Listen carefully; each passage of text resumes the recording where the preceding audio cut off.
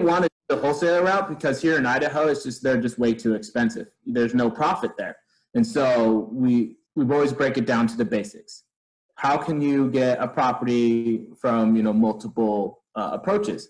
And of course we did door knocking, where you go find the neighborhood that everybody wants to be in and finding the most rundown place in there and seeing who lives there and talking to them, not only saying, not directly saying to them, hey, I want to buy your house, but asking them, hey, do you know anybody in the neighborhood that's selling their property? And just by giving them, hey, we're a local real estate team here. We're not realtors, so we're a lot cheaper. There's no backer, no hidden costs or anything like that.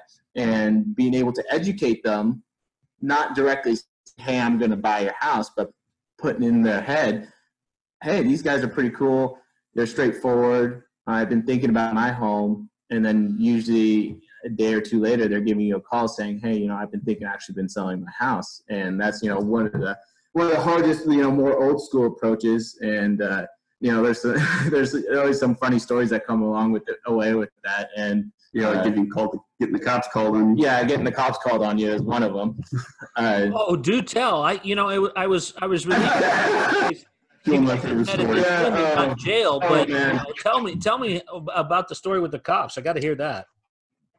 Twice actually. First time, yeah, I was in downtown Boise near Garden City, and I was doing my door knocking, and this cop comes. And this is a higher end area. This is higher end real estate. These properties are not these. This is where the money is in our market. Yeah, where you can buy the cheap ones for $300,000 and sell for $500,000. And so I'm going there. I'm dressed up nice. I'm not looking like a guy with a hood on. Saying peeking through windows and everything like that. And I got my business folder with me and everything. And I'm walking, and this cop comes rolling up behind me. And of course I recognize him, I wave and everything like that. And he stops and he's like, hey, can I talk to you for a second? And I turn around, I'm like, yeah, what's up? He's like, hey, we got a call in and saying that there's this guy walking around the neighborhood looking through windows and knocking on people's door and talking to them. And I was like, well, you found me. You're not really good at the sneaky thing, huh? No, I'm like, so I was just like, well, I'm like, the house I was looking at it was literally abandoned there. So I left a note on there. You can go look for yourself. And the guy's like, well, we've been recently getting phone calls in about people breaking into houses and everything like that. And then I backtrack. I was like, wait. I'm like, was it an older lady that called you that told you that, a guy in a blue shirt walking around and everything like that? And they're like, yeah, we got reports from an older lady. I was like, she was the one coming out asking me what I was doing.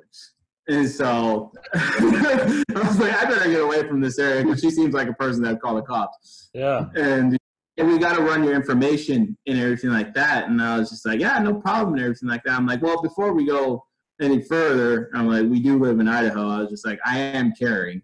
And he was just like, oh, okay, and everything like that. And so by that time, 2 more patrol vehicles come rolling up, and they're like, we got to detain you for a bit. And I was just like, oh, here we go. I'm like, can we use the bigger handcuffs? I'm like, I'm a bigger guy. My arm doesn't reach back all the way. And they're like, this is not your first time being detained, huh? I was like, no. That's funny. That's funny.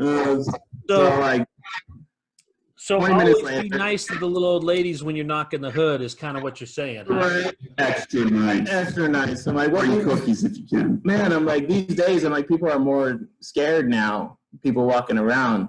Because, the same thing happened the second time I went out and cops were called. They're just like, yeah, they're just people just being scared about it. So, people that are thinking about door knocking right now might want to wait. Might want to wait. Yeah, especially in the environment right now.